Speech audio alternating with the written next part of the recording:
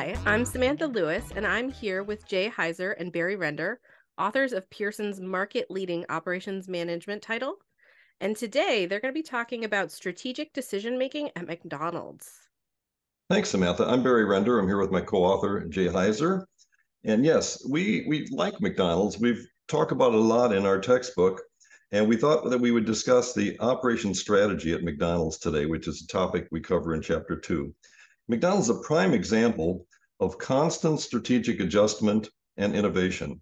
And their innovation, their use of technology, it's an integral part of its business strategy, and it's its source of what we call competitive advantage in Chapter 2. Jay and I just finished watching a movie that came out a few years ago. It's called The Founder. It's the story of Ray Kroc, and I think it's something that you'll all enjoy. It's actually a pretty good movie on Netflix. But we feature McDonald's throughout the book. In Chapter 9, for example, the opening global company profile on layout strategies talks about all of the different layout things that McDonald's has done to give it competitive advantage. So today, Jay, why don't we talk about that and some of the other 10 operations management decisions that our book focuses on as they relate to McDonald's. Fine, Barry. Our listeners may recall that McDonald's initially was focused on fast service and a very limited menu with a very high level of efficiency. The strategy has allowed McDonald's to grow to over 40,000 locations in more than 100 countries with limited menus that vary by country. For instance, there is chicken, fish, and even wine in some, but focus in America has been on hamburgers and milkshakes. As you said, McDonald's is a leading innovator in the fast food industry with ongoing significant changes in a variety of OM areas. So why don't we start with the changes in their processes, our topic of Chapter 7. Okay, let's talk about Chapter 7, process changes. Let me make 4 points, Jay. The first one is when I drive through my local McDonald's and I place my order over the microphone, there's no one in the restaurant that's taking that order. I'm speaking to a remote agent, probably operating from his or her house, who handles multiple locations. So this outsourcing of drive-through orders is very efficient for McDonald's, and it's increased throughput by 30 orders per hour. In addition, the second point I'd make about process changes is they've set up these self-serving order-taking kiosks. They did that in 2004 that allows customers to use touchscreen machines to order. And now the third point I'll make is they have these things called digital menu boards, which allow ordering with artificial intelligence-driven voice recognition, and they use synthetic human voices and natural language processing algorithms to take orders. And this has shaved almost a minute off from the total time it takes for the average customer to receive their order. And then my fourth observation is they have these things called dynamic menu boards, and they use artificial intelligence again to tailor the items that they offer in real time based on the time of day, the weather, or popular orders at the moment. So for example, if it's very cold out today, when you go to this dynamic menu board, it'll show a bunch of warm drinks that the customer might consider ordering. Yeah, Barry, let me add an observation about this innovation that you're talking about. It is so good that McDonald's was able to sell the technology it had developed for this automated voice ordering system to IBM, creating more revenue for the restaurant, a whole new revenue stream because of their technological innovation in this process. Additionally, the former chief executive officer, Steve Estabrook, noted that the technology has been so successful that it's led to average order size increases. They've also innovated via product changes, which is Chapter 5 in our textbook is called Product Design.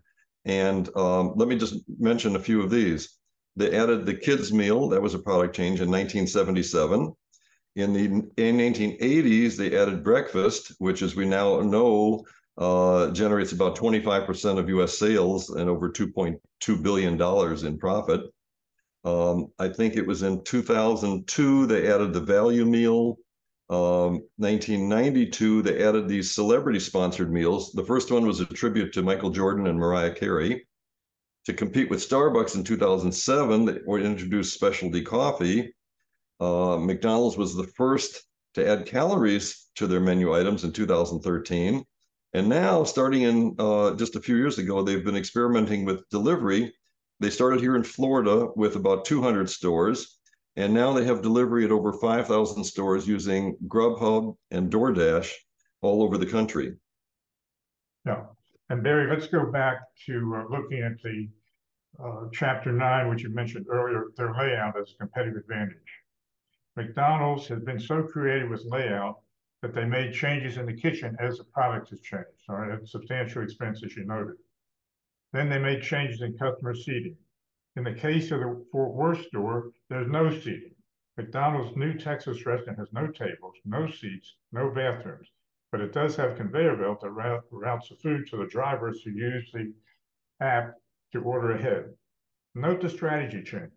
McDonald's went from no seats inside in its original store to a variety of seat options when they thought people would become in and using their laptops and sit down and have family meals and so forth. But now they're going back to a system of no seats and no bathrooms, and it'll be interesting to see how it all works out. The app for ordering ahead may be the most distinctive feature of the new layouts. The automated delivery system for customers who order ahead the app. When you pull up the window and order ahead, a conveyor delivers your food with the help of a robotic arm that pushes the bag out to the waiting car. Now that's a pretty significant layout change. It is, but you know, every time they make these big changes, it's very expensive. I remember when they redesigned the kitchens to speed up the ordering process, that was hundreds of thousands of dollars per restaurant. And when they made those seating arrangements to make it more friendly, Starbucks type of family type of seating, remember they also had the indoor playgrounds. That was $300,000 to $400,000 per restaurant to make those changes. So these changes are major investments when you want to keep your competitive advantage up. Now, another topic we talk about in Chapter 7 is the technology at McDonald's, and they've changed with that. They now have flexible payment systems with ordering apps. They've got an initiative which is using image recognition algorithms to scan your license plate and predict what you're likely to order based on the previous occasions that your vehicle had visited the restaurant. I find that very interesting. They're rolling out artificial intelligence and other fourth industrial revolution technologies that are helping to drive internal operation efficiencies as well as supply chain efficiencies. Barry, there's an overriding message here, and that is managers need to not only do what they do regularly and do it well, but they need to get out of the box because they're change agents. Managers of great company adjust to the culture, they adjust to the market, they adjust to the economy, and they are change agents. They know the culture, they know how to innovate, and they're continuously finding ways to be more effective and more efficient. Initiating and fostering change is difficult, innovation, if you will, but it's the role of great managers. McDonald's has shown how it's done. I want to thank everyone for joining us today, and we look forward to having you with us on our next podcast. Thanks, Jay. I'll see you soon.